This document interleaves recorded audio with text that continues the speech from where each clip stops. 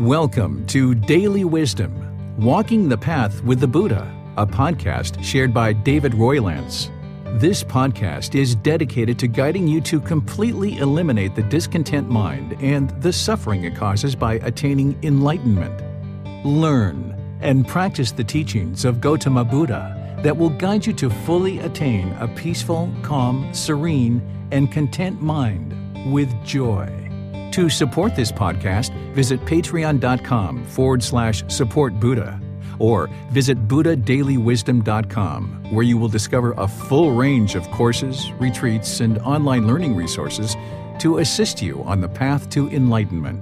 Now, here's our teacher to share more.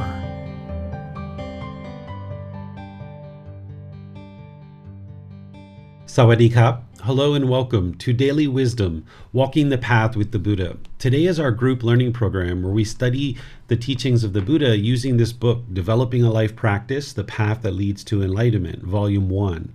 We're in Chapter 8 today, which is titled Transforming the Three Poisons, Craving, Anger, and Ignorance. This is where you're going to go from your understanding of what's causing the difficulties in the unenlightened mind from what you learned in the Four Noble Truths as craving, desire, attachment, and now you're going to expand on that and go deeper into it. Understanding craving, anger, and ignorance, these three poisons or these three unwholesome roots or these three fires. Then what the Buddha does as he goes deeper and deeper into multiple layers to help you understand the problems and the solutions to implement in order to move to the enlightened mind, he goes even deeper than the three poisons called the 10 fetters. These are all things that you would need to learn in your journey to enlightenment. These are what's called a taint or a pollution, and these are causing certain challenges and certain difficulties in one's mind. So today what I'm going to do is explain to you in a lot of detail what each one of these poisons are and how they manifest difficulties and challenges in your life and certain struggles that you encounter because of these poisons. And that way you can independently verify and see the truth that these poisons are indeed the truth and they exist in your mind. And then I'm going to help you to understand how to remedy them or provide the solutions to uproot these and get them out of the mind. And as you implement those solutions, that's where you'll actually see the benefits and the results, where the mind will move closer and closer to this enlightened mental state where the brightness or the radiance will start shining through as you are able to then experience more peace, calm, serenity, and contentedness with joy. So I'd like to welcome all of you, whether you're joining us for the first time or you've been joining regularly. As we go in class, you'll have an opportunity to ask questions. I'll pause at different times and open up to any questions that you guys would like to ask. If you're in Facebook, YouTube, or Zoom, you can put your questions into the comment section and our moderator will see that. If you are in Zoom, you have the added ability of electronically raising your hand, and you can just open up your mic and ask your question directly and any follow-up questions as well. So thank you all for being here. I appreciate that you're interested in learning the teachings of the Buddha. Let's move into talking about the three poisons, just kind of what they are in a real general sense before we go into talking about them in a bit more detail. So to understand what they are, there's some people who refer to these as the three poisons or the three unwholesome roots or the three fires. And depending on how they're being referred to, they might refer to the solutions a bit different. When we talk about them as the three poisons, we might say these are the antidotes. Or if we say, these are the three unwholesome roots, we might talk about the three wholesome roots as being the remedy or the solution. Or if we talk about the three fires, we might talk about extinguishing these fires. And these are the solutions or remedies that will extinguish these fires. They're also known as defilements, which is essentially a high-level description of this pollution in the unenlightened mind. So you'll hear different people refer to these in different ways, but it's all referring to the same thing. And you'll even see people refer to them in different ways and kind of label them differently. Because remember, we're translating from the Pali language over into English. I tend to use craving, anger, and ignorance in referring to these three poisons or three unwholesome roots or three fires, but some people might use greed, hatred, and delusion. And you might even hear some people refer to it as desire, ill will, or confusion or misunderstanding. Now, this craving, anger, and ignorance that we're going to talk about, this word ignorance it tends to be a bit of a derogatory word nowadays. A Buddha, an enlightened being, isn't going to talk in a derogatory way. They're not going to talk down to people. So this word ignorance, even though we're using that to translate, what I tend to use is the unknowing of true reality. Because when we talk about this particular poison, you'll understand why I call it that, or this misunderstanding or confusion. Even though we're translating it in the one word as ignorance, don't think of it as a Buddha or an enlightened being would talk in a derogatory way. They're going to be very positive and uplifting. They're not going to talk down to people. But when you're describing and understanding this particular poison, you'll see why it's referred to as ignorance or confusion or misunderstanding. It explains why the unenlightened mind is experiencing what it experiences and how it makes decisions through these certain poisons. And because of making decisions through these poisons or unwholesome roots or fires, it leads to unwholesome results. Because craving, anger, and ignorance are the unwholesome roots, they produce unwholesome results in our life, or unwholesome karma. Remember, karma is cause and effect, or action and result, the results of your decision. Next week, we're going to be going into karma in a lot more detail in chapter 9. But for now, you can understand unwholesome karma as unwholesome results, the results of your decisions that are unwholesome. So whenever one is making decisions through craving, anger, and ignorance, then there's going to be unwholesome results because there's unwise decisions. And with the unenlightened mind, having these poisons in the mind, it's going to make decisions through these poisons, these unwholesome roots, so therefore it's going to experience unwholesome results or unwholesome karma. But by uprooting these, you can actually then experience this liberation, and you can get to an unconditioned mind where these pollutions no longer exist in the mind. Therefore, you'll be making decisions through the wholesome roots, which we're going to talk about today. These three poisons provide this very clear description of what the problems are in the unenlightened mind and how by applying the antidotes, it's actually solving the problems. It's moving the mind closer and closer to this enlightened mental state.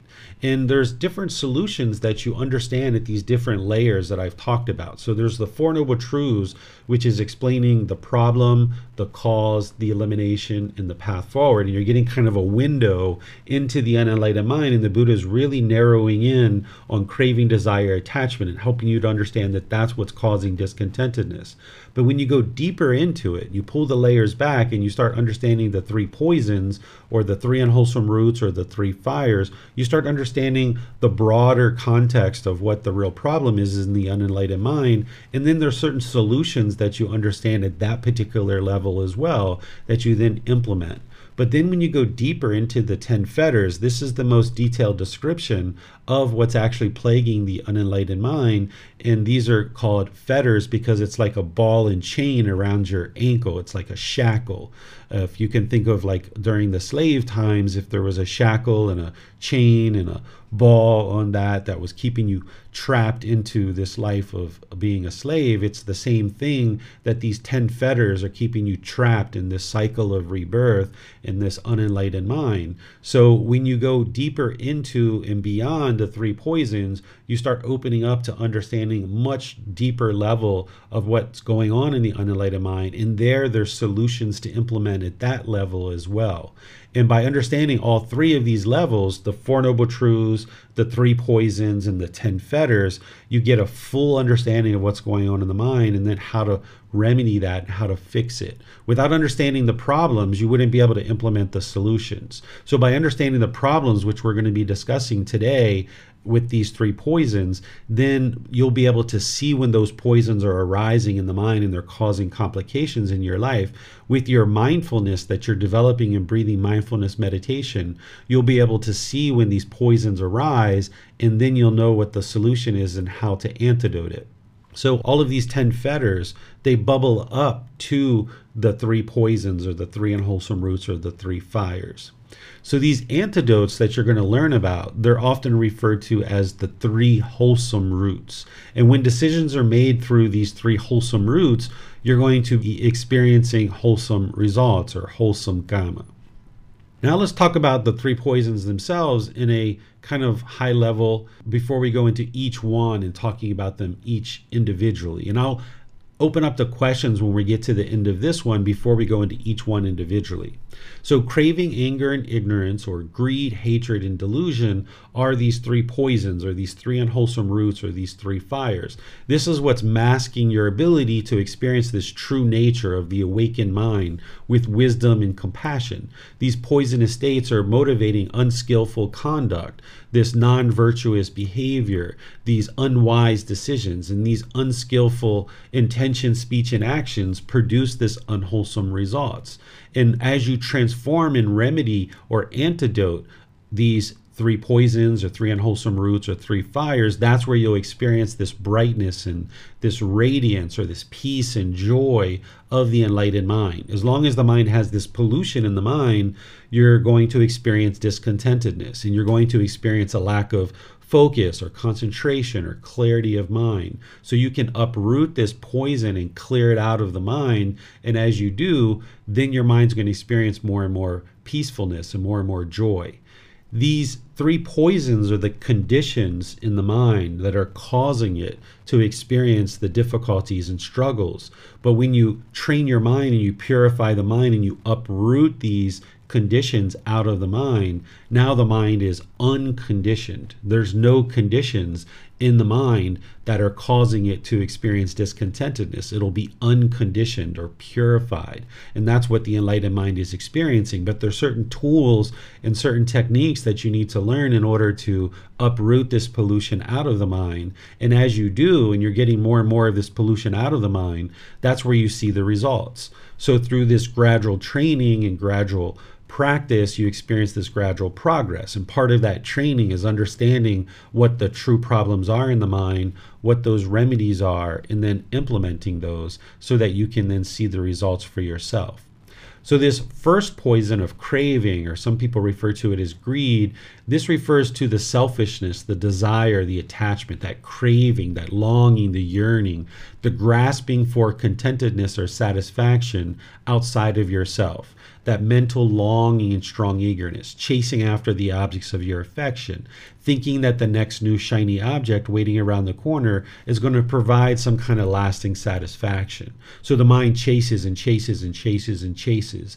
And if it gets what it wants, it gets pleasant feelings like happiness, excitement, elation, thrill, euphoria, things like that. If you don't get what you want, that craving is not fulfilled, you were chasing, and then you don't get the objects of your affection, then the mind moves to these painful feelings of anger, sadness, frustration, irritation, annoyance, guilt, shame, fear, stress, anxiety, and other discontent feelings like this. So as long as the mind has this craving where it's longing and yearning, it's going to get shaken up. And oftentimes, as I mentioned, when you get the objects of your affection, you're going to get these pleasant feelings. And when you don't get what you want, the mind then moves to this anger or this hatred or this ill will, where there's this hostility or aggression, where the mind is bitter and harsh towards others. And then people might choose to leave your life because of that. So what tends to happen when the anger arises is the unenlightened mind falsely understands what the real problem is. The mind tends to think that you are making me angry, or you're blaming other people. This situation is annoying me, or you are making me frustrated. So with aversion, the mind is uncomfortable with those painful feelings, and it thinks that the way to solve it is to push this person out of your life. And the mind thinks that that's what's going to solve the problem. So it's repulsed. It repulses people and these unpleasant people and circumstances. It tries to push it away, thinking that that's going to solve the problem. But it doesn't, because you just get angry or frustrated about something else. Or you will become bitter and harsh or aggressive or hostile towards somebody, and then they'll choose to leave out of your life. Or when you're experiencing those painful feelings, you might try to put your expectations on somebody or try to control that person and try to get them to do the things that you want them to do.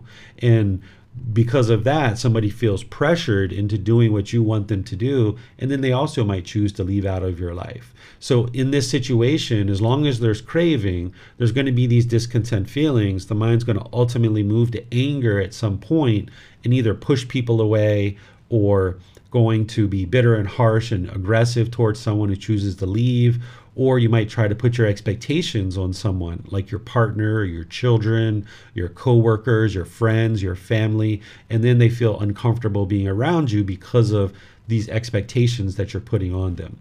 And then the reason why all of this is occurring is because of the third poison, or the third unwholesome root, or this third fire called ignorance or delusion. This refers to the confusion or the misperception, the unknowing or the wrong views and misunderstanding of reality, that the world around us seems like it needs to be our way. The mind wants things to be our way. So because of this unknowing of true reality, this lack of wisdom, the mind oftentimes experiences this dullness or this lethargic condition because it's chasing with craving. If it gets what it wants, it gets those pleasant feelings. If it doesn't get what it wants, it gets these painful feelings. It moves into this anger. It becomes hostile. It becomes to the point where it's looking out at the world as individuals or enemies. And now we're constantly trying to develop strategies about how to get back at somebody, or to show somebody that we're more important than they are, or we're more powerful than they are. It's because of this ignorance or this unknowing of true reality. The mind is falsely understanding, it's misunderstanding, it has this confusion about what true reality is, and it misunderstands. It thinks that other people are causing you to be angry. The unenlightened mind doesn't realize that it's causing itself to be angry. It's this craving, it's this anger, and this ignorance which is really plaguing the mind and burdening it. And this is why it can oftentimes become dull or lethargic or unmotivated or unenthusiastic, because the mind is going around chasing, and the mind is just preoccupied and so busy trying to figure out what's going on and really struggling and having difficulties in the world. Not because somebody is a bad person, that just because there's a lack of wisdom in the mind, there's this unknowing of true reality or this misunderstanding. So this is what the three poisons or the three unwholesome roots or three fires are from a high level. And after the questions, I'm going to go into describing each one of them individually in a lot more detail and explaining examples of how these manifest and arise in your life and the struggles and challenges that you might experience because of these. And then we're going to talk about the solutions of each one of these. But let me just pause here and see if you guys have any questions at this point before we move further. You can put that into Facebook, YouTube, or Zoom in the comment section, or in Zoom, you can electronically raise your hand and ask any questions that you like. There are no questions at the moment, sir. Okay, so let's go on to talking about craving. Craving is the first poison to understand. It's ignorance that all of these poisons exist, but let's talk about craving first, because this kind of shows you a bit of the life cycle of what's really happening in the mind. What craving or greed or desire or attachment is this burning desire, this never-ending thirst, where the mind is yearning and longing, wanting the objects of its affection, thinking that these external things are going to provide some kind of lasting satisfaction or some kind of lasting fulfillment, or the mind thinks that this is what it's going to take for me to feel whole or complete. This is where the mind almost sometimes becomes obsessive, and it chases after the objects of its affection with this mental longing and strong eagerness. Sometimes it's chasing an unattainable goal. So in some situations where the mind might be bored or lonely, experiencing boredom or loneliness, someone might think, well, if I just have a boyfriend or if I just have a girlfriend, that's what I need. That'll solve my problems. Or if you want more money, if I just get more money, let me get more money. And the mind chases, it chases after this boyfriend or girlfriend, or it chases after the money, or it chases after that new pair of shoes or the new job. And it thinks that this external thing is going to provide some kind of lasting satisfaction. So the mind will chase and chase and chase and chase. And maybe you think that you would like to have $30,000 a year in a salary. And you chase and chase and chase and chase that, and then you get it, and the craving is fulfilled. So the mind experiences this happiness, this excitement, and that exists in the mind for some period of time, whether it's a couple of weeks or a few months or maybe a year or so. But at some point, that $30,000 isn't enough anymore. And the mind wants more. It wants $50,000. And now the mind chases and chases and chases. It's constantly pursuing this. And then eventually it might get that. And now the mind is once again satisfied for a period of time. It experiences this happiness, this excitement, this elation. It thinks that the chase was worthwhile. And it kind of justifies the pursuit because it feels like, yes, I got what I want and I got those pleasant feelings and it feels so wonderful. And now the mind experiences that 50,000 and now that happiness starts to fade. So now the mind wants the 70 or 80 or 90 or 100,000. It just keeps wanting more and more and more and thinking that this is what's going to provide some kind of lasting satisfaction. But this is that never-ending thirst, that unquenchable thirst, thinking that this external thing is going to provide some kind of lasting satisfaction. And ultimately, what it realizes is that this chase is fulfilling my needs because I'm getting these pleasant feelings. But oftentimes those painful feelings don't come in for a very long period of time later. The mind doesn't understand in the unenlightened state that because it was craving, because it was chasing, and it got those pleasant feelings, that it's also now going to experience painful feelings. Essentially, the mind is sabotaging itself. It's setting itself up to fail. But the unenlightened mind doesn't realize this because of its ignorance or this unknowing of true reality. So you might chase a certain job where you'll chase and chase and chase and chase, put in your resume, you'll go to the interview, you might almost be obsessive about going to the interview, you might have difficulty sleeping the night before, you might be obsessively thinking about what it is you're going to wear, what you're going to do when you get there. When you get there, your mind might be somewhat uncalm and have constant random thoughts because the mind is so obsessive about this. And then once the interview is over, you might be constantly thinking about, whether or not you're going to get this job or not. And then you might ultimately get the job and you feel all these pleasant feelings, this happiness, this excitement, this elation, or this thrill and euphoria. And now that you have that job, maybe for 3 months or 6 months or a year, you feel really great. Maybe even 3, 4, 5 years. You feel really great that you've got this job, you've got upward mobility, you're getting increased amount of salaries, you're getting better and better positions, you might even be getting challenging work.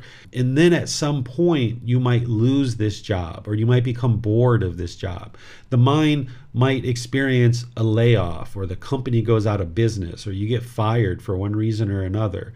And now you experience sadness or anger or frustration.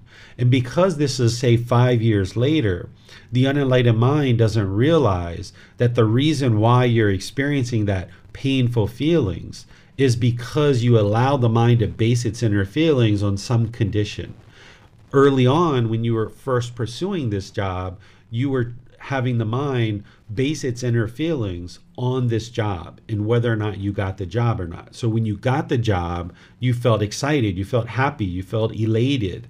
And now you based those inner feelings on the fact that you have a job in this particular job.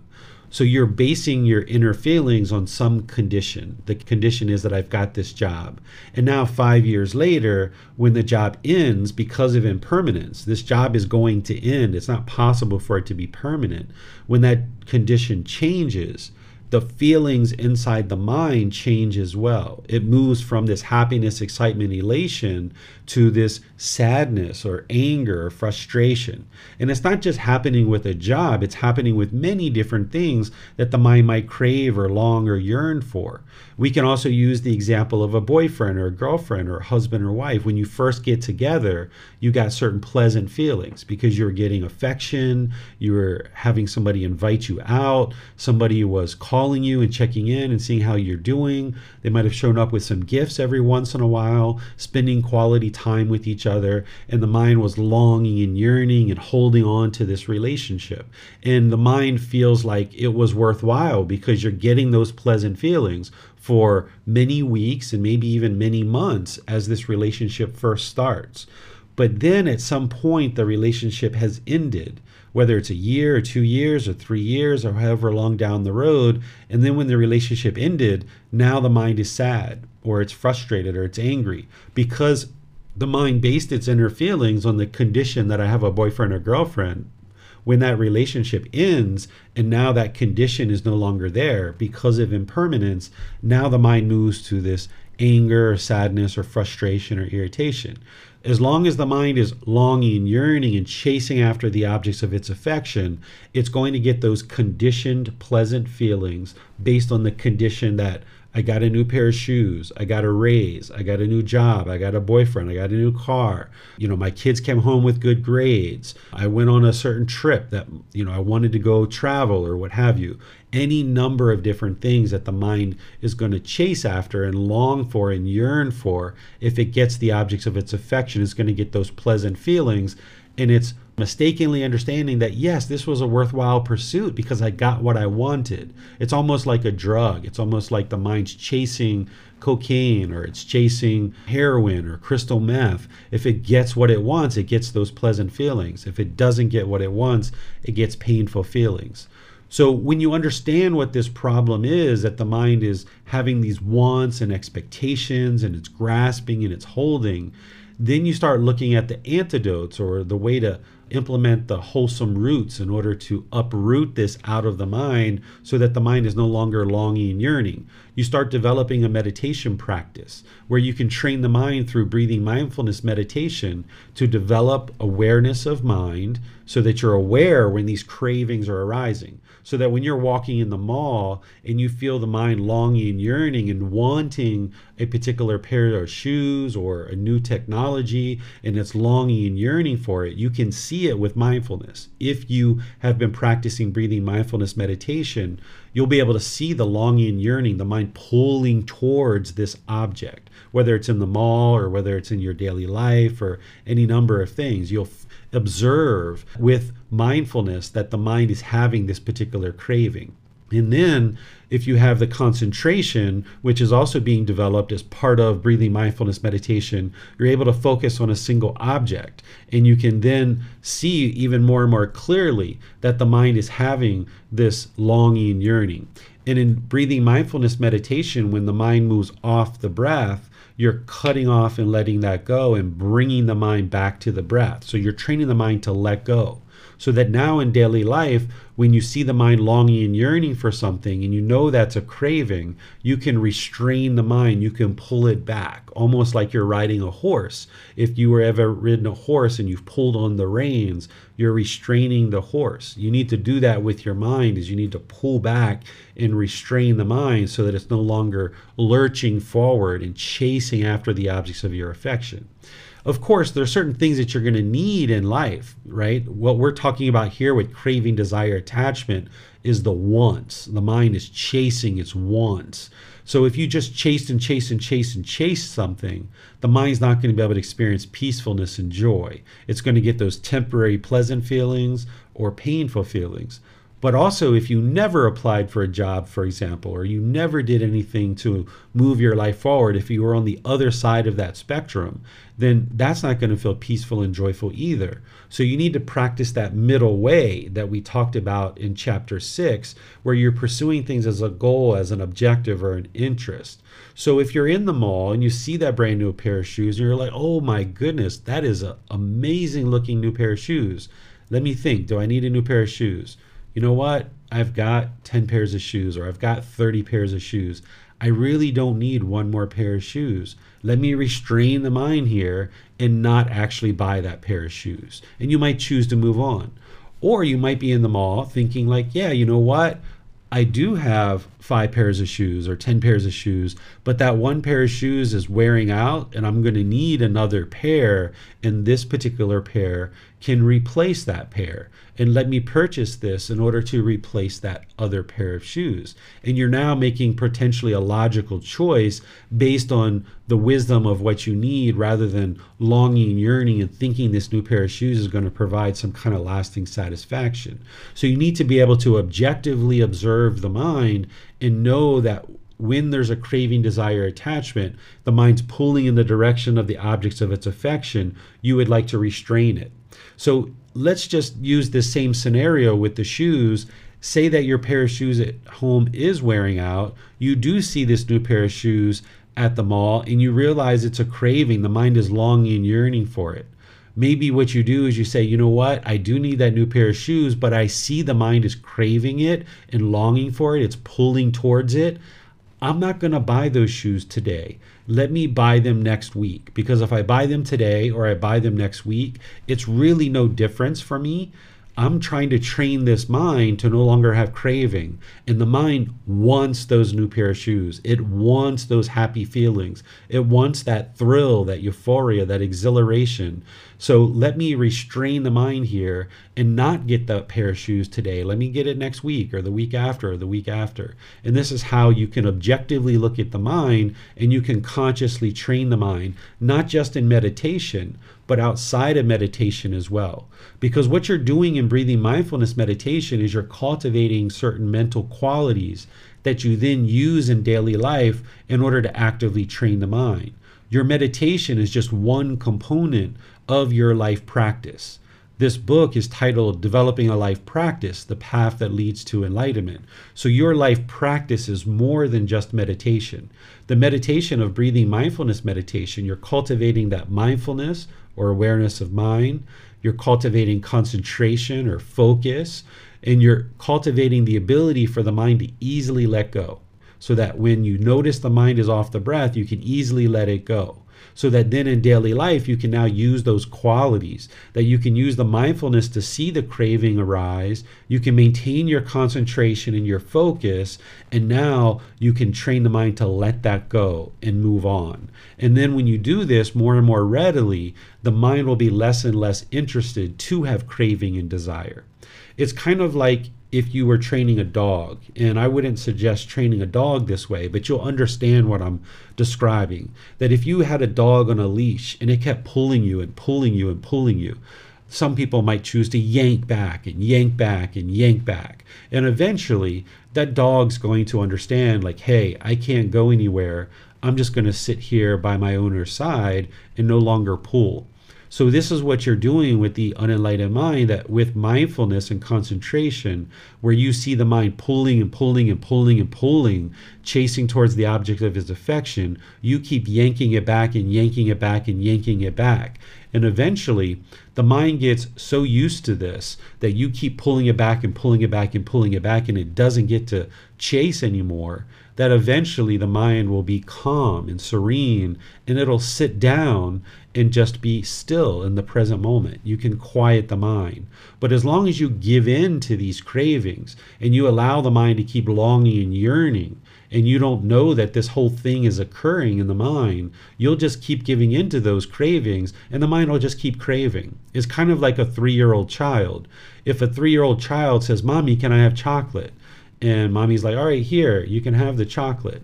And he's like, "Yay, I got the chocolate, right?" Or, "Mom, Dad, can I have some more chocolate?" The next time you're in the store, here you go. You keep giving the chocolate. Eventually, when you tell this child, "No, you can't have chocolate," it might throw a temper tantrum. And this is where the mind is now revolting. It's moving to that second poison of the anger, hatred, and ill will. So if you keep allowing the mind to keep chasing after the objects of its affection, and you keep giving it what it wants, then it's just going to keep getting used to getting what it wants all the time.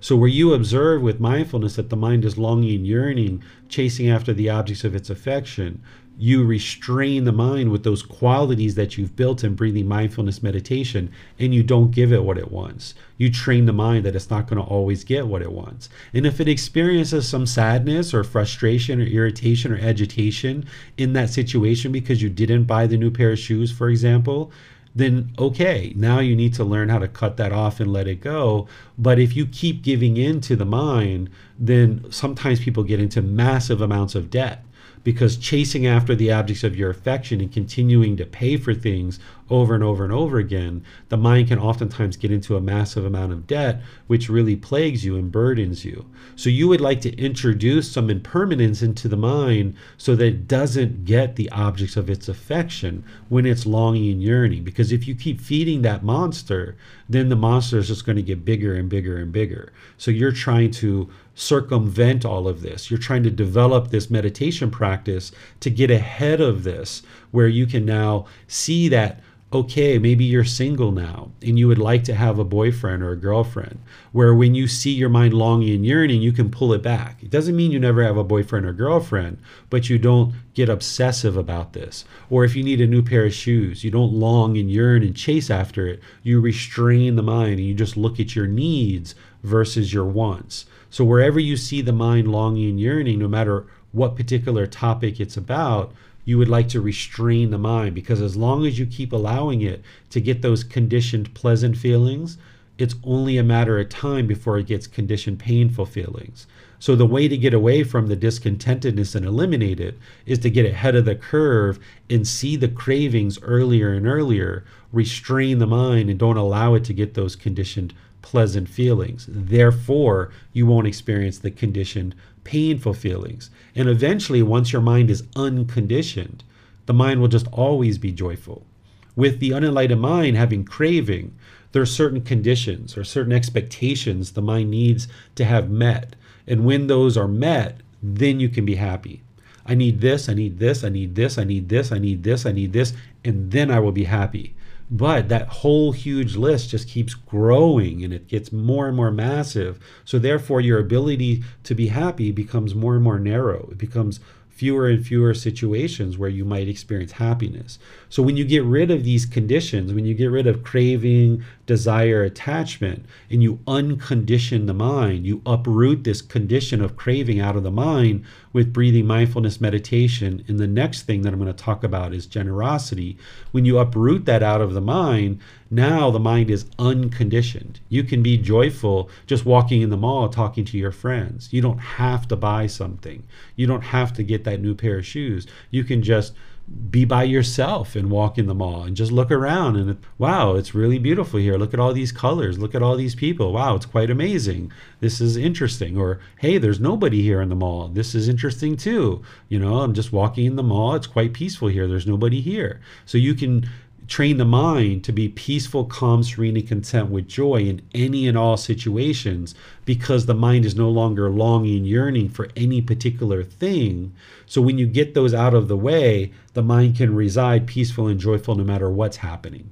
So it's breathing, mindfulness, meditation that's going to give you the qualities of mind to be able to implement those in daily life, where you see the mind longing, yearning, you can pull it back and you can restrain it. Then the second thing is to practice generosity.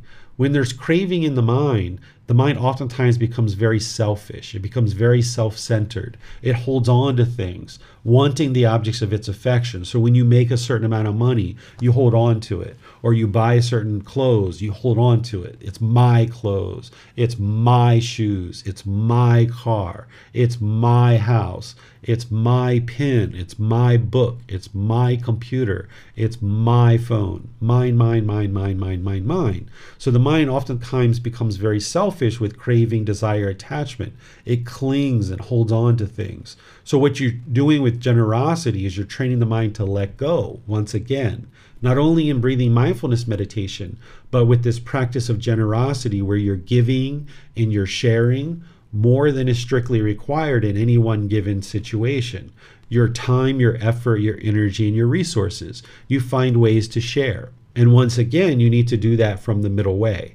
Whereas if you were craving to share and you shared unlimitless amount of things, then you wouldn't have potentially the basic necessities that you need in order to sustain your life.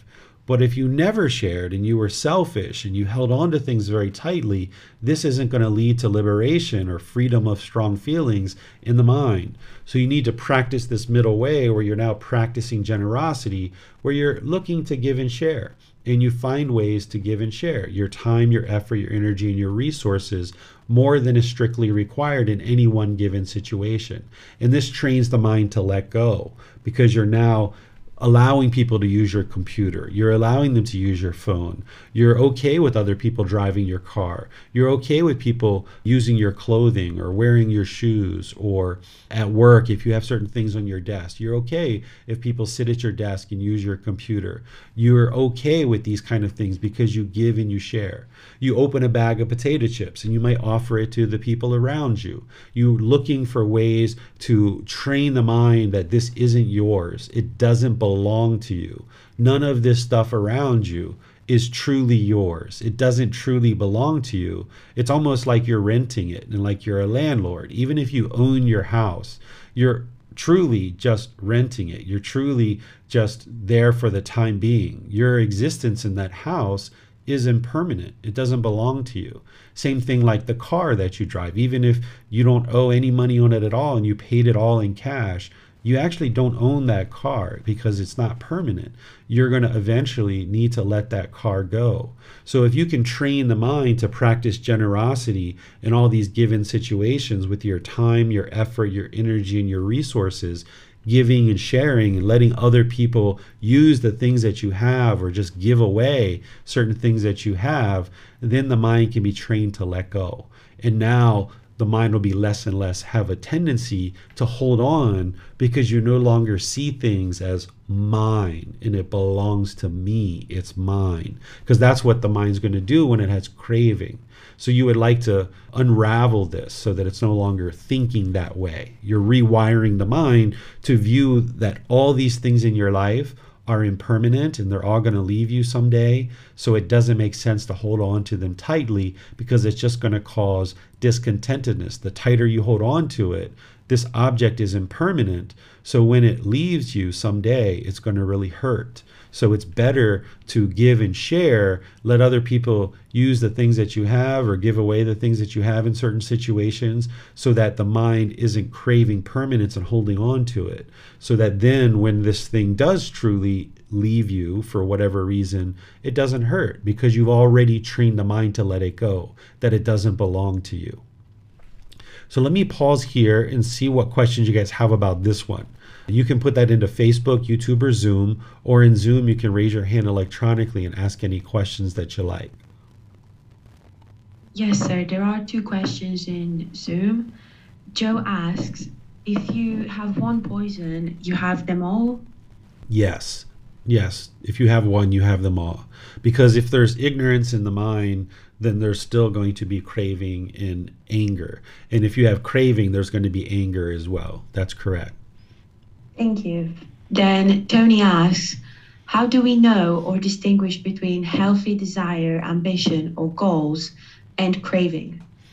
There's no such thing as a healthy desire. Remember, when we look at the definition of craving, desire, attachment with the Four Noble Truths, we define it as this longing and yearning, this chasing after the objects of your affection. So when we talk and we use in common language prior to getting onto the path to enlightenment, we might say, I want you to come with me to the movies, or I want an ice cream cone, or I want a new pair of shoes. We use certain language like this because we're unknowing of true reality. We don't have wisdom. So what you might find is you start changing the way that you speak in certain words that you use because the mind is now starting to do this transformation. Transforming the 3 poisons, which is the title of this chapter, you're also transforming the way that you think about the world and the things around you. So you might no longer say that I want an ice cream cone. You might say, I would like to have an ice cream cone, or I'd be interested to have an ice cream cone, or hey, would you guys like to have an ice cream cone?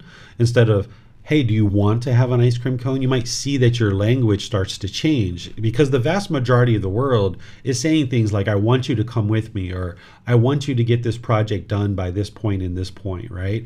But as you start modifying the way you think about the world around you and you start modifying your language, you'll notice that you'll actually be more successful in life. Because if you go around saying like, I want you to do this, I want you to do this, or I expect you to do this, or I expect you to do that, people will have a tendency to reject that. People will have a tendency to dig their heels in and say, no, that's not what I'm doing. But if you say, I would like you to get this project done by Friday, would that be possible?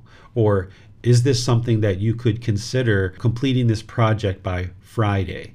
Your employees or your friends or family, when you speak this way, you'll find that you're able to talk more comfortably with people and people feel more comfortable around you.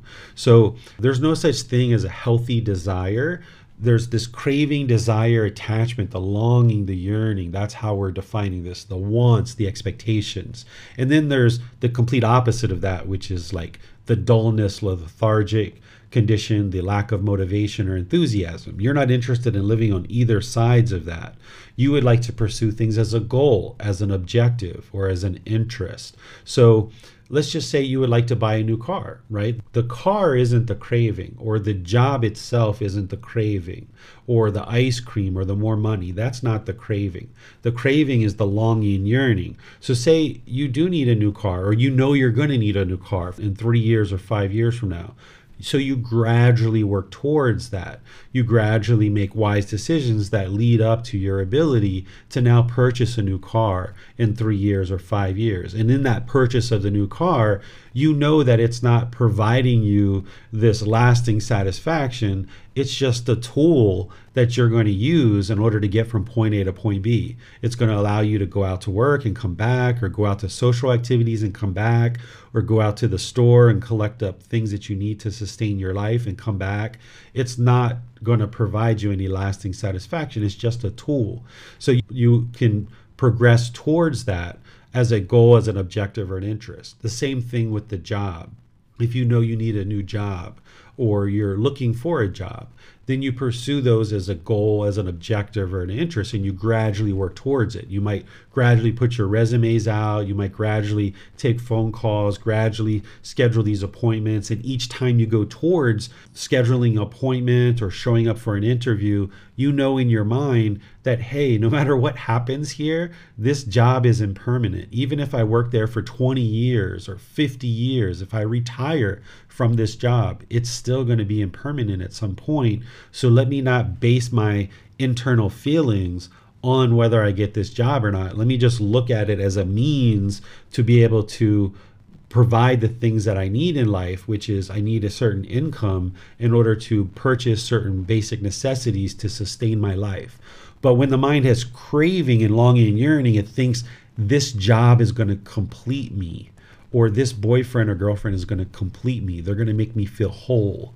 Or, this new pair of shoes is going to provide this fulfillment or this satisfaction that I can only get from this new pair of shoes. That's what the craving, desire, attachment is going to want to tell you in the mind. But when you understand that that's the problem, then you can pursue things as a goal, as an objective or interest, and understand that there's no such thing as a wholesome desire or a good desire. But you can pursue things as a goal, as an objective or an interest. I'll use this example since we're talking about the teachings of the Buddha to help you see this a bit, is that during Gautama Buddha's lifetime, when he awoke to enlightenment, he knew that he would like to share his teachings with the entire world. But that wouldn't happen during his lifetime because he only had 45 years and the right environment and the right criteria didn't exist during his lifetime to be able to share his teachings worldwide. So for 45 years, he gradually shared his teachings, one person at a time, or 5 people at a time, or 100 people at a time, or 20 people at a time. He just gradually shared his teachings into the world. And here we are 2,500 years later, still talking about his teachings. He was very successful at what he did because he gradually did it. Whereas if he was craving and longing and yearning, and he could only be happy if 100 people were in his class, that means when 20 people showed up, he would be frustrated. He would be angry. He would be irritated and annoyed. And that would come through in his intentions, his speech, and his actions. But when you train your mind to not have these expectations and these cravings, you can be just as content teaching 100 people as you can teaching one person. Or if you show up and there's no students there in your class, then you can be perfectly content and joyful to go home as well. That, okay, there's nobody here, let me just go home. But if you have a craving, if you have a desire, if you have attachment, if you have expectations or wants, now your mind can only be happy if your wants are fulfilled. So by getting rid of those craving, desire, attachments, the wants, the desires, the expectations, your mind can get to a point where you're fulfilled and you're joyful regardless of what's happening around you. And you can see these different examples because in the unenlightened mind, what we tend to only know is we tend to only know to pursue things out of craving, desire, attachment. Because that's what we've pretty much been doing our entire life until we get to the path to enlightenment and we start understanding it and we start practicing it closely. That pretty much everything we've ever done has been based in craving, desire, attachment. We don't know how to pursue things as a goal, as an objective or an interest gradually. All we know is to chase and chase and chase and chase and chase, almost like a predator chasing a prey. So part of what you're doing here by understanding this and then training your mind is you're also getting used to learning how to progress towards things patiently as a goal, as an objective or interest. And the mind may not like this when it first starts doing it, but the more you do it this way and you see that you never experience discontentedness because you're pursuing things as a goal rather than as a craving, you'll tend to like it a whole lot more because you never experience any discontentedness and you're much more successful pursuing things as a goal, objective, or interest patiently, gradually, rather than chase. Because in that chase, we tend to make unwise decisions because we're just trying to hurry up and get to the happy feelings. We're just trying to hurry up and get to that euphoria, that exhilaration. So we just chase and we make a lot of rapid decisions, which ultimately are oftentimes unwise decisions. And we're just trying to get to the end of this pursuit because we think there the mind can finally rest and it can finally be satisfied. But it's not, because then those feelings wear off and you're off for another chase. So when you learn how to not chase, but just pursue things gradually, then you'll start to understand what this feels like, and you'll get more and more experiences of pursuing things as a goal, being successful with that, and then you're not discontent because of it. So therefore, your mind can just reside in this peaceful and joyful mental state, and then you'll just learn how to do more and more things in that way. Thank you, teacher. There are no more questions at the moment.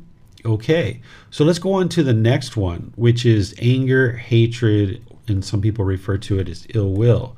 We'll talk about this one in detail, and then we'll talk about the solutions or the antidotes or the wholesome roots. So with that craving in the mind, as long as there's craving there's going to be those pleasant feelings, and then there's going to be these painful feelings. The mind is basing its inner feelings on some condition. And when the mind gets what it wants, it gets those conditioned pleasant feelings, the happiness, excitement, elation. But because it's based on a condition, it's only a matter of time before that condition changes. Because of impermanence, now the condition changes and the mind ends up in this anger, this hatred, this ill will. And this is where the mind tries to avoid its unpleasantness. It tries to look at other people as being the problem. It almost creates enemies in the world, thinking that this person is an enemy because they don't agree with me, or I didn't get my cravings satisfied. I didn't get what I wanted in this situation. So therefore, these painful feelings that I'm experiencing, it's because of that person. It's because of that situation. But in reality, it's because you didn't get what you wanted. You didn't get the craving fulfilled, but the mind is not understanding that because of that ignorance. It's thinking that this anger and hatred and ill will that's arising is because of this other person. So the mind resists and denies and tries to avoid these unpleasant feelings and circumstances and people. And because of this, the mind is pushing its inner feelings away. It's trying to push people away, almost viewing them like an internal enemy. The mind essentially wants to be in this pleasant, comfortable, and satisfying state all the time. And it doesn't realize that it can't do that as long as it's basing it on craving.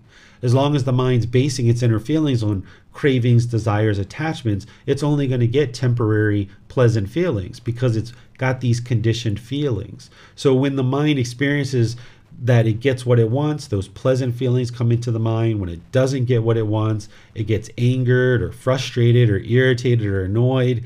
And now, because of this false reality that it has in the mind, it falsely thinks that this other person is causing that. So it will push that person away. That's the aversion. And it creates this conflict or almost these enemies in the world around us.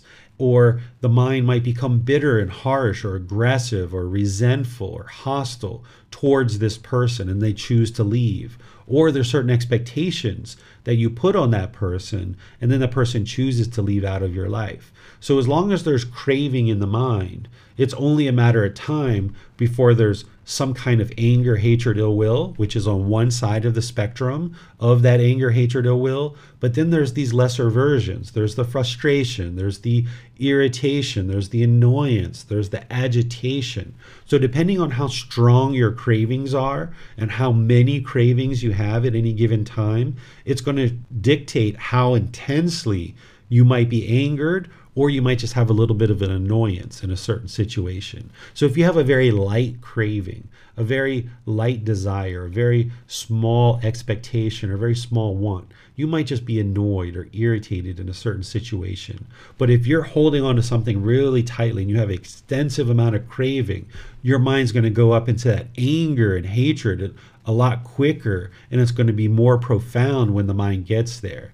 And that's where the mind then becomes unskillful in your moral conduct. Your intentions, your speech, and your actions become bitter and harsh towards people. And as long as the mind is doing this, you can't reside with all beings harmoniously. There's going to be some people that you get along with, and there's going to be some people that you hate and you can't spend time with. And the more cravings you have, the more expectations, the more wants that you have, the number of people you can spend time with is going to get smaller and smaller and smaller and smaller, because people have to meet your expectations in order for you to be comfortable to be with them. So as long as this craving is there and these expectations keep growing and growing, the number of people are going to get smaller and smaller that you can spend time with. So while you're working on eliminating those cravings and getting rid of those in the way that we just talked about, you also need to work on the anger. Because the anger, hatred, and ill will is going to continue to be there, and the mind's going to keep being bitter and harsh and aggressive. And as long as you're putting that out, that's what's going to come back to you. So you use loving kindness meditation to break up this anger, this ill will that's in the mind. The loving kindness meditation is essentially rewiring the mind to now only have this genuine interest in seeing others be well, having active goodwill towards all beings without judgment. where you're no longer judging people and deciding if they meet your criteria or not. You're no longer judging people and deciding if they meet your expectations or not. You just understand that, hey, this is another being, and I'm only interested in being loving and kind to this person or to this animal or whatever being you're with. That you're not interested in having anger, hatred, and ill will, or those lesser versions of irritation or annoyance or other things. So in the meditation that I've taught in this group learning program, there was a 4-part series where over 4 Wednesdays, I taught loving kindness meditation. And there I was teaching you how to essentially rewire the mind. Because when there's craving in the mind, you get what you want, you get those pleasant feelings. But if you don't get what you want, you're going to go down this path of anger. And this well-worn path of anger gets really worn. You get, to the point where there's no grass, it's just dirt. And you've pushed back all the bushes and all the sticker bushes and all the trees and the limbs. It's this well-worn path. And you know where that leads. It leads to the bitterness, the hostility, the broken relationships, the difficulties, and the struggles. So what you're doing in the loving kindness meditation is you're rewiring the mind so that when you don't get what you want, you realize that it's not the other person that's causing you to be angry. It's your own mind that's causing that because of craving. So now, rather than blame the other person and go down this bitterness and this hostility and this aggression, you forge this new path with loving kindness meditation. And this is why it's challenging as you're training your mind in meditation and you're training your mind in daily life, that the mind wants to keep going down this path of anger and hostility because that's what it's used to. Particularly if you're older, right? If you're 50, 60, 80 years old, your mind's been so used to going down this path of anger that you're now trying to rewire the mind and forge this new path. You're trying to get out your machete and break down the bushes and the sticker briars and make this new path. And as you make this new path, when certain things are happening in your life, you have a tendency to go down this new path more and more. And that path gets more and more worn, and it becomes easier and easier to go down this path of loving kindness because you've been traveling this path more and more frequently through loving kindness meditation and practicing loving kindness in daily life through your intentions, your speech, and your actions. And as you go down this path more and more, and your mind gets more and more used to going down this path of loving kindness, this old path of anger and hatred and ill will, it gets overgrown. And the mind will no longer go down there. You get to the point where it's utterly impossible for the mind to become angered. For an enlightened being who's trained their mind, you can't experience anger anymore. It's impossible for the mind to experience it because that path is overgrown and the mind is not even going to look in that direction anymore. It's going to just always go down this path of loving kindness, this active goodwill, this genuine interest in seeing others be well and not judging to determine if somebody deserves your loving kindness, but you're just choosing to be loving and kind with everybody because you start to understand that because of the natural law of karma, whatever you put out, that's what's going to come back to you. So if you put out anger, hostility, and aggression, and that's what you have been doing in the past, then you've got people in your life that are putting that stuff back on you. And you've got to decide what to do in these relationships. So if you've been putting out anger, hostility, aggression, or bitterness, then that's going to be coming back to you. But now, by using loving kindness meditation, you transform your mind to no longer have this ill will. And then even when people are argumentative with you, you choose not to argue. Or people are bitter and harsh with you, you choose not to be bitter and harsh. You do something different. Because what you have been doing is going down this path of anger, and it's not working for you. It's kind of like if somebody picks up a rubber ball and they throw the rubber ball and it bounces around the room. If you pick up the rubber ball and you throw it around the room, then they pick up the rubber ball. It keeps giving this argument energy, and the argument just continues. It keeps going around and your head's kind of spinning by the end of this, like, what the heck did we even talk about? And now there's this hostility and this aggression, and there's these painful feelings as a result of this argument. Well, if you understand that this isn't leading anywhere good in your life, when somebody picks up a rubber ball and they throw the rubber ball, you just watch it roll into the corner. You don't give it any energy, because as you give it energy, it's just going to keep going. And you're just going to keep having this rubber ball bouncing around. So you need to learn how to no longer be argumentative. And what you might find is that as you're doing loving kindness meditation and you're then practicing loving kindness in daily life through your intentions, your speech, and your actions, being polite, kind, friendly, and respectful, you might find that there are certain relationships that you have in life right now that you're going to choose to move on from. That there's too much bitterness, there's too much hostility on your side and or the other person's side, and you're not committed enough to this relationship, and it's just better to let it go and just move on. And then there's relationships that you're committed to, that you've been bitter and harsh in, and they're bitter and harsh, and you're decided that you're going to work this out, and you're going to sort this out, and you're going to make it better through focusing on your own mind first and training your own mind first. And you're going to work at getting this relationship in a better and better place. And then there's a third type of relationship, which are completely brand new relationships that you haven't even made yet. You haven't even met those people yet. But from this point forward, you'll meet new people in your life. And now you'll only be loving and kind around those people. And you won't have craving, desire, attachment. And now you can have a very fulfilling relationship because you're not putting expectations on those people. You're not requiring certain things of them in order for you to be loving and kind to them. You can just be loving and kind to them all the time. And then you'll just choose to associate with people who are polite, kind, friendly, and respectful, because that's a basic need in a relationship. When you want somebody to be polite, kind, friendly, respectful, and then they're not, you'll get angry because you're craving it, you're longing for it, you're yearning for it. But when you just practice being polite, kind, friendly, and respectful, and you look for that in your relationships, when you know that you have that in a relationship, you can build a really nice relationship with this person. But in certain situations where you see that they're not loving and kind, you might choose to move on from the relationship, realizing that it doesn't have the basic needs of politeness, kindness, friendliness, and respect. But that's not going to solve your anger by just choosing to move on in the relationship. But you might need to do that in order to let go of certain relationships, to fix certain relationships that you're in now, and then forge new relationships as well. So this is what you'll most likely see that you will do as part of this path to enlightenment.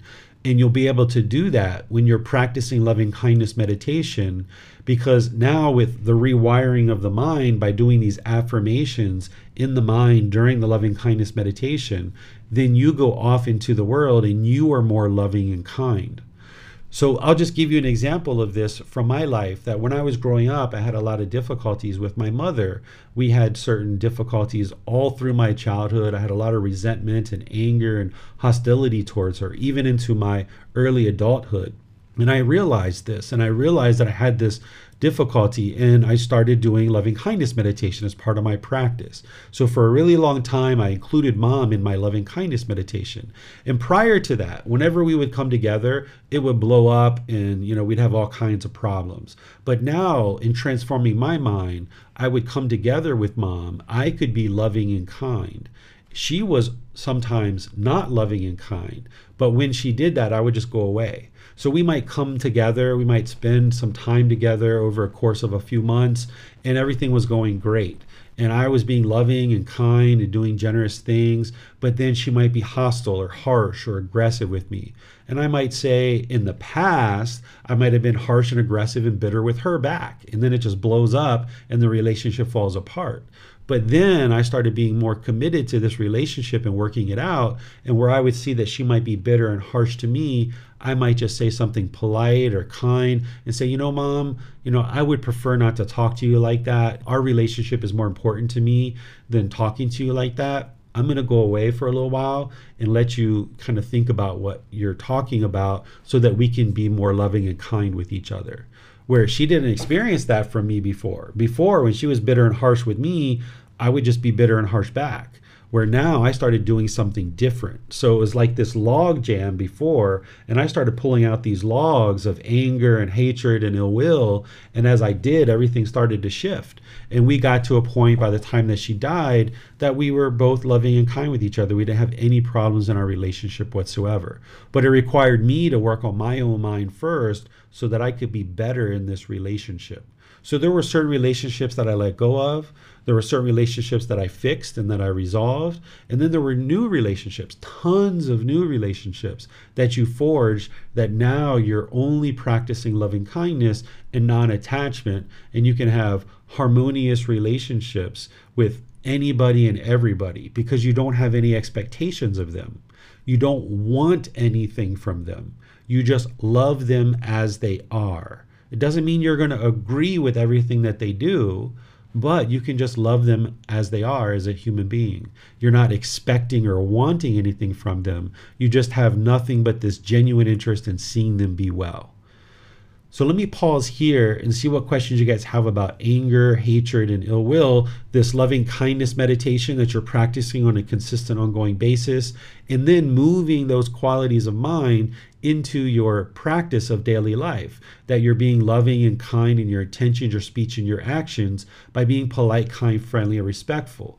And that eightfold path that we talked about back in chapter 5, where we discussed the moral conduct and we discussed the right intentions, right speech, and right actions, that's where the Buddha is helping you to understand this natural law of karma in the best way for you to function in the world. You'll have your own personality, you'll have your own character, but he's giving you these guidelines and this guidance to be able to help you see this natural law of karma so that you can now practice your loving kindness in your relationships, and you can now clean up your mind with the loving kindness meditation, and then you can go out into the world and practice with people where your mind can now be more loving and kind. Understanding that just because you're being loving kind today doesn't mean everyone else is going to be loving and kind to you. It's not like a snap of a finger, because you've made some unwise decisions in the past, and that stuff is going to come back to you. So if you've been harsh or aggressive or hostile with your life partner, or your children, or your parents, or your brothers and sisters, just because you choose to be loving and kind now doesn't mean that they're going to immediately change, right? So there's this gradual change that you need to do, and then people need to gradually see that you've changed, and then gradually you can start moving your relationships to being more loving and kind. So next week we're going to end up talking about the natural law of karma, where I'm going to help you see how to clean up your karma from your past decisions, because these three poisons have been in your mind throughout your whole life, and you've made unwise decisions in the past, and you're going to need to clean that stuff up in order to get to this peaceful and joyful mental state and this peaceful and joyful life. But let me see what questions you guys have here. You can put those into Facebook, YouTube, or Zoom, or you can raise your hand in Zoom and ask any questions that you like. Thank you, sir. There's a question in Zoom that I'll go to first. Joe raised his hand. Hello. I'm not sure if it was it's not really a question, I guess, but it's more of a comment. Through these classes, I've realized that I'm not like one of my parents is very difficult, or I consider them to be difficult. I guess the classes have made me realize that I'm not yet ready to have a relationship with them, or I'm not prepared, or I don't have the right way of thinking to engage in a relationship at this point. So, just for anybody else out there, you just might have to step away, like David just said. And that's helped ease my mind, so I don't necessarily have to feel bad about it, or, that's about it. Yeah, that's normal, Joe. You can step away from relationships and kind of put them on pause a little bit, even for multiple years. There were times where I went away from my mom for 3 to 5 years sometimes before I would come back together. My sister too. My sister and I, we went away for a good 15 years at one point, being away from each other. So these kind of things can happen, and then you're working on your own mind, you're working on growth. Perhaps those people are, maybe not, but at least they can see that when you're away from them, they're still getting angry, so you're not the source of their anger. So this is common, and yeah, you don't have to feel guilty, you don't have to feel shameful, but working on your own mind and kind of consolidating the number of people that you spend time with is actually really wise. And then once you've done the work on your own mind, because now you've got more time to do that because there's less relationships involved, then you can expand back out. I call this the bow tie, that when we're young, we're wide open. We don't have much wisdom when we're young. We have all these different friends. And then as we age, the number of people we spend time with becomes less and less and less because we have so many more expectations. And then eventually we get into the path to enlightenment, which is the knot of the bow tie. And we do this work on our own mind. And then as we emerge from that, we expand back out like a bow tie. And then you'll be in a better place to be able to do that. If your mind's not in a good place right now to be able to have certain relationships, it would just be the same missteps and the same challenges and difficulties and struggles that you've experienced in the past. But oftentimes the best way to be committed to a relationship is to sometimes step away from it, do the work that you need on your own mind, and then when you get back involved in any particular relationship, whether it's family or friends or what have you, you'll be in a better state of mind. You'll have the tools that you need to now be able to clear up the relationship because you've first done the work on your own mind, and now you can clear up your relationship with anybody that you're struggling with, that you're committed to having a relationship with. And then, as I mentioned, there's some people that you might just choose to move on and no longer have a relationship. Not that you hate them, not that you're pushing them away, you're just choosing to move on because you realize there's too much work there and you're not ready or able or capable to do that work right now. And then there's certain relationships like this that you can just put on pause, and then when you're ready, you can get back together, and then you have more tools in which to handle whatever's going on in the relationship. Yeah. Mm-hmm. Just a side note. Yeah, I'd stepped away for, I guess, 8 years. With chit chat in between, but really just I was away. Mm-hmm. And then I came back into the relationship with, my parents, thinking it was going to be different, for some reason. I don't know. Maybe because I changed, I guess I expected them, to do the same, but it was actually worse mm-hmm. than I could have expected coming back in. So now, I'm back out again. Yeah. we'll get there. Well, the difference is now you're doing something different. Is you're training, you're learning, you're gaining wisdom. So at some point, if you choose to go back into the relationship, then you'll have more wisdom in which to now have this relationship, which you didn't have before. So just stepping away isn't going to produce the results that you need, but stepping away, doing the work on your own mind, gaining wisdom, then stepping back in, now you've improved your ability to have a healthy relationship. Yeah, thank you. Yeah, you're welcome. Thank you, teacher. There are also 2 questions on YouTube. Bhavani asks, how to deal with discrimination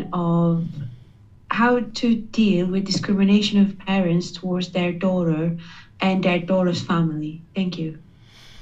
I need more information to understand more, right? This is very general information to be able to understand the issue. Let me speak in general, since you've shared something in general, but if you'd like to share more details, you can. But in general, if somebody is going to be discriminatory, there's a certain amount of anger or hatred or frustration or irritation there, that's their choice. That's what they're choosing to do. Your job on the path to enlightenment isn't to change other people. It's to work on your own mind.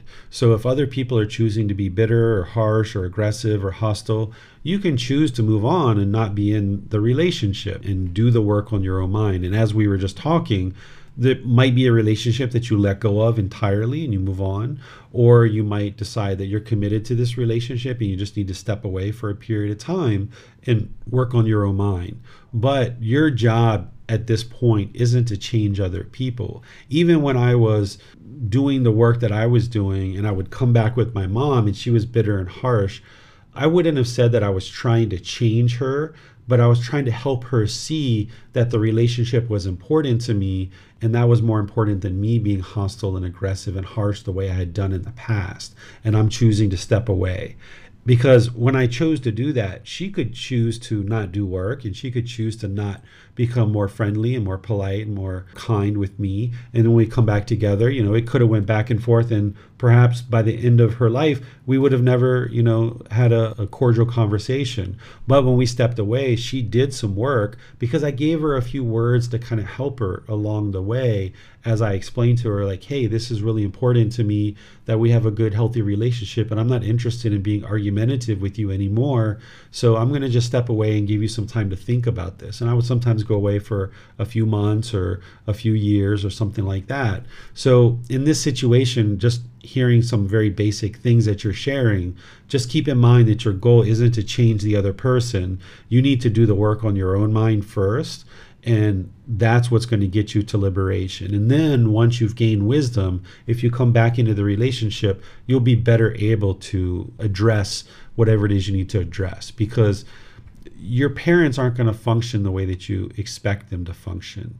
My dad left when I was in the stomach of my mom, and I didn't meet him until I was 20 years old. And then when I did meet him, of course, I had all these expectations and I wanted certain things from him.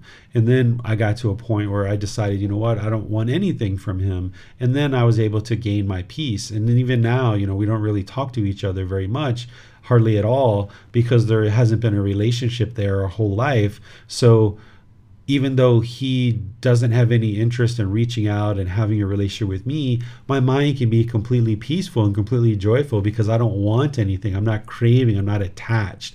But if you're attached to your parents and you want them to be a certain way, and they're treating you or their daughter a certain way that you don't agree with, then you're going to be angry. So you need to let go of your craving, and you need to arise your loving kindness towards your parents, no longer having expectations, and then just choosing how much time you spend with them at what particular times in your life.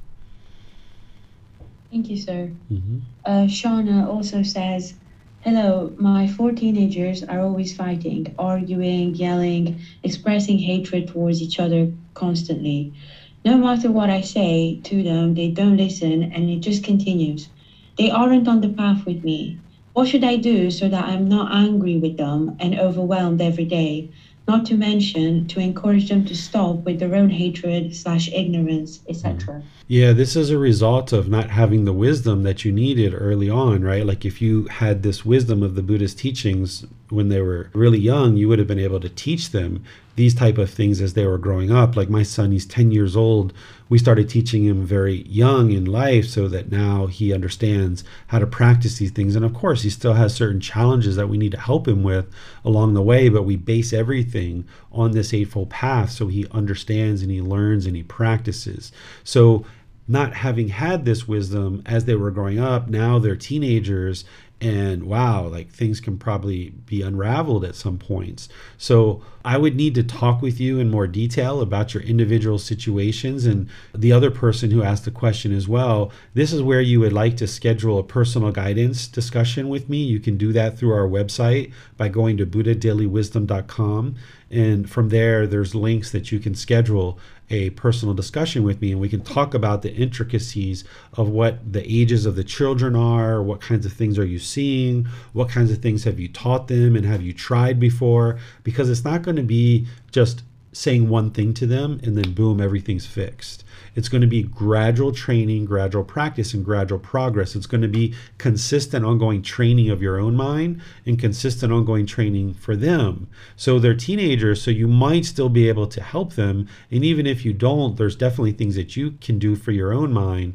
But to be able to help you with that, it's going to need an in-depth conversation for me to understand and then start helping you with it. And then there's going to need to be regular conversations that as you learn things, you implement it, there's a little bit of changes.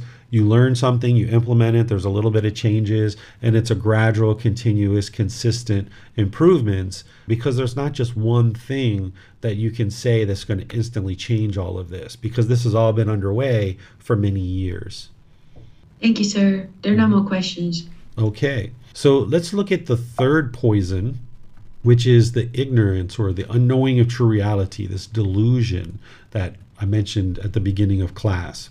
This is the way that the mind has this wrong understanding or wrong views of reality, where we are talking like the unenlightened mind, not understanding craving. It thinks that other people are causing you to be angry.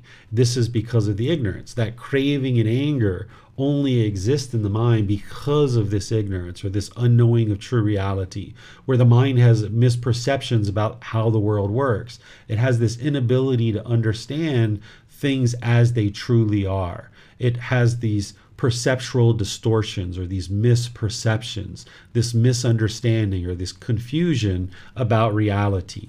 So in the unenlightened state, because the mind just doesn't understand what it doesn't understand, it lacks wisdom, it continues to experience the same problems over and over and over and over and over again, because it hasn't cultivated the wisdom to understand what craving is and what the antidotes are.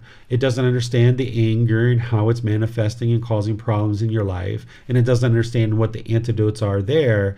And this is all happening because of its ignorance or its unknowing of true reality. So the way to fix this is through wisdom, through investigating the teachings that you learn, you reflect, and you practice the teachings of Gautama Buddha. And this is what allows you to accumulate wisdom and acquire wisdom. This is why when students first start studying with me, I teach them to not believe anything that I say, that you should never believe anything I say. You should never believe anything you see in a book written about Gautama Buddha's teachings. You should never believe any of these teachings. You just learn them, you reflect on them to independently verify them, and then you practice them. And this is what gets you to wisdom. You can't fix the mind and get to enlightenment. You can't fix your family situations and your struggles with your teenagers or your life partners or your coworkers or your friends or your parents without wisdom. You need wisdom. The whole reason why these problems are occurring to begin with is because of the lack of wisdom, the ignorance, the unknowing of true reality. If you didn't have this ignorance or unknowing of true reality, the craving wouldn't exist and the anger wouldn't exist. Therefore, you would have completely fulfilling relationships. Everything would be peaceful in your life. Everything would be joyful in your life because the mind would be enlightened. But because the mind lacks wisdom, it has this confusion or this misunderstanding, it has this lack of wisdom. The mind doesn't have what it needs on board in order to now have fulfilling relationships because of this unknowing of true reality. So you need to eliminate the beliefs that you have, certain opinions, certain views that you have. If your mind experiences discontentedness, it's because of this ignorance. So that means your mind is holding on to certain things that are actually false and inaccurate. And there's certain things that you've learned that are beneficial and that are the truth. But there's certain things that your mind has that aren't true.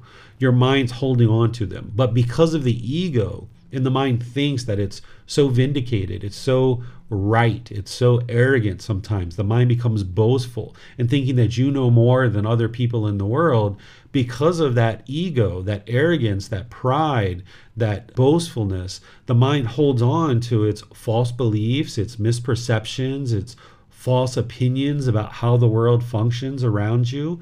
And now, as long as you hold on to that stuff, the mind can't get to wisdom because it thinks it already knows. So it's almost like blocking new wisdom from coming into the mind. So when the mind starts eliminating the arrogance or the conceit, which is one of those fetters that you learn about in the 10 fetters, you knock down that by seeking guidance with a teacher. That by reaching out to a teacher and asking for help and realizing that, hey, you don't know what you don't know. You're not a bad person, right? But every single being who's been born was unenlightened. We wouldn't be born if we weren't unenlightened. And when we were born, we had craving and we had this ignorance. And then ultimately we developed anger and hatred and ill will over the course of our life. And now with these poisons in the mind, the unenlightened mind is essentially trapped. It's hindered and it doesn't know how to get to this escape where it can escape out of this. And the only way to do that is to reach out and get help. So you use books, you use videos, you use podcasts, you come to classes like this, you seek guidance with a teacher through personal discussions, you do your meditations, you learn about the Eightfold Path, and you implement more and more of those individual factors on the Eightfold Path. And as you dial this in closer and closer, you see the mind becomes more and more liberated because it's acquiring wisdom. You're not believing the teachings of the Buddha. You're learning them, you're reflecting on them to independently verify that they're true, and then you're practicing. And as you implement more and more of the teachings into practice, you're uprooting these 3 poisons out of the mind. You're antidoting this. You're getting rid of these 3 unwholesome roots. You're extinguishing these fires by learning things like the 3 universal truths, the 4 noble truths, the Eightfold Path, the 5 precepts, the Brahma Viharas, the natural law of Karma, the 7 factors of enlightenment. You're involved in extensive meditation training. You're working to eliminate those 10 fetters. And as you dial this in more and more closely, as you go, you're incrementally, individually verifying each of the teachings. You're incrementally and gradually integrating the teachings into your life. You're gradually uprooting these poisons out of the mind. And as the poisons diminish, your discontentedness is diminishing as well. But the only way that that happens is through wisdom.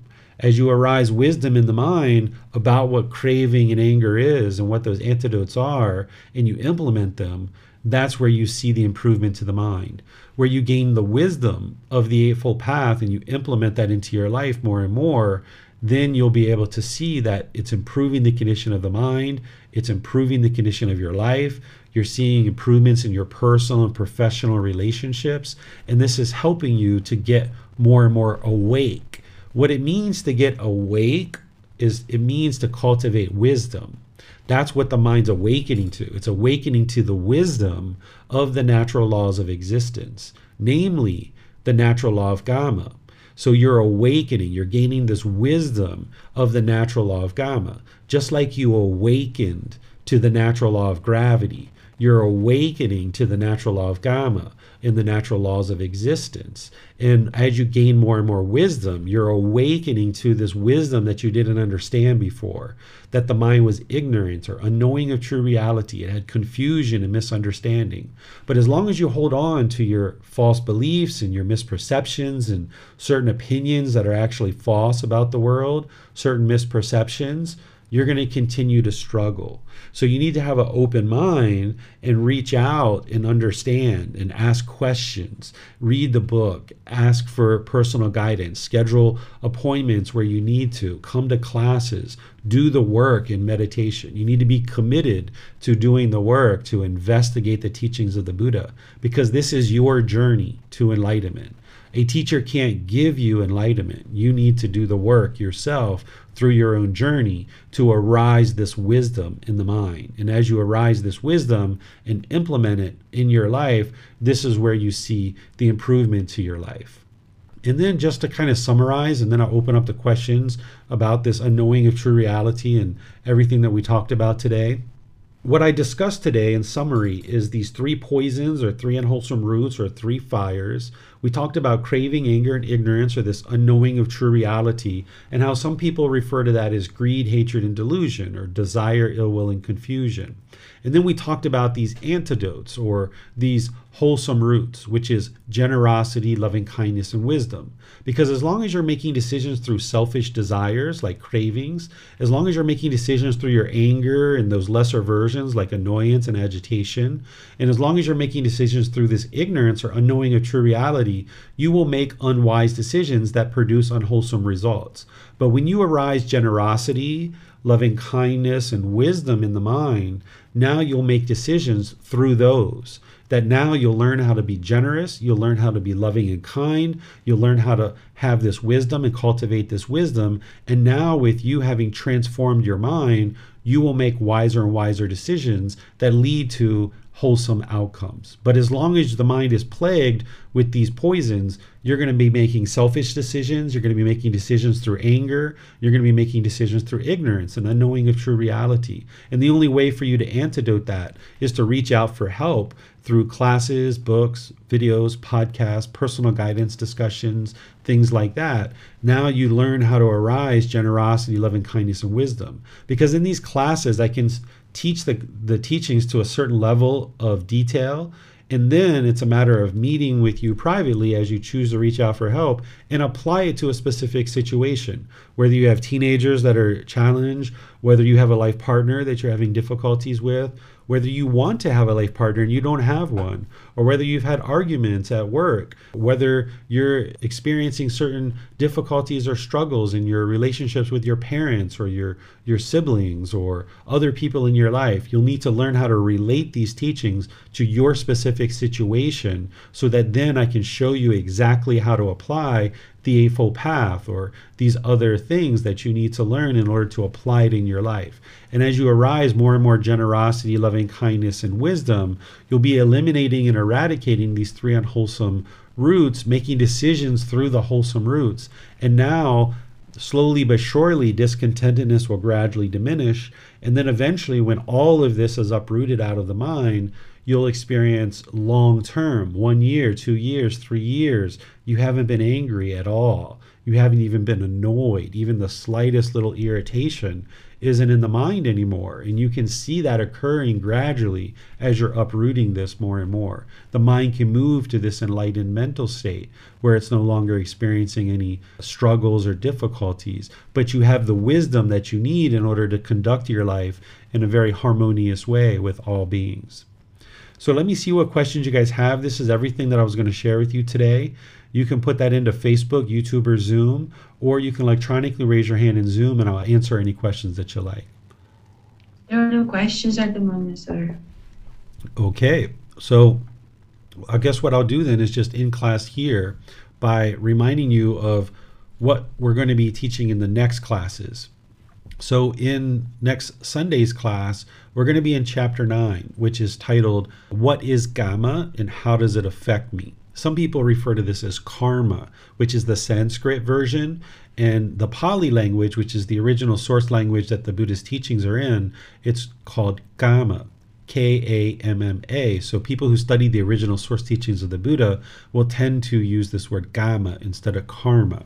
And this isn't punishment and rewards. It's not a mystical, magical thing. I'm going to demystify this natural law of Gamma for you to help you understand what it is. We're going to talk about wholesome Gamma and unwholesome Gamma. We're going to talk about new Gamma and old Gamma, because you're going to need to know these 4 types of Gamma in order to be able to move the mind to enlightenment. Because as I mentioned, what you're awakening to is the wisdom of the natural law of Gamma, and you need to understand it in more detail. So next Sunday, I will help you to understand this inside and out and really helping you to get an understanding of what these 4 different types of Gamma are.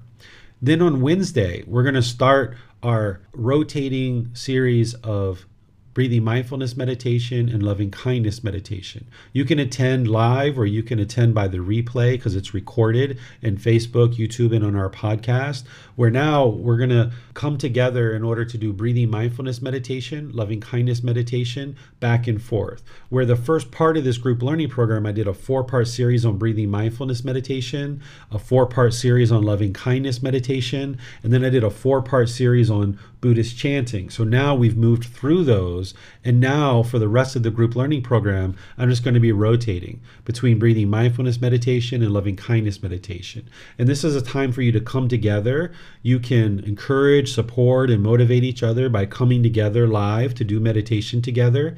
And then I open up to any and all questions that you like. It's kind of like a miscellaneous question day. Whereas if you'd like to talk about anything and anything, you can ask those questions and I'll be sure that I answer those questions for you. Where you have really detailed questions about your personal life and certain things that you need help, you can ask those in an open class, and there's kind of more time in a class like Wednesday to kind of dive into those kind of things. But oftentimes it's better to talk privately, because then I can ask you a bunch of questions and get familiar with the situation before I help you with certain teachings of the Buddha to be able to help you with that. And if you're online, you can schedule these through our website at buddhadailywisdom.com. If you're here in Chiang Mai, you can just reach out to me and we can meet either at the temple or somewhere else, and I can help you face to face to be able to provide you any personal guidance. But it's up to you to decide to seek that guidance. So thank you all for joining for today's class. Remember, we've got Sunday classes and Wednesday classes, and then on Saturday we have the Pali Canon and English study group that you're always welcome to join for that if you'd like as well. So thank you. Have a very lovely and wonderful rest of your day. We'll see you in the future. Take care. Sawadee krap. Thank you for listening to this podcast. To provide support for this podcast, visit patreon.com/support Buddha. To access more teachings, visit buddhadailywisdom.com. There, you will discover a full range of courses, retreats, and online resources to assist you on the path to enlightenment. Remember to establish a daily, consistent meditation practice, along with learning and practicing these teachings. A well-developed meditation practice is the foundation in which to train the mind to attain enlightenment.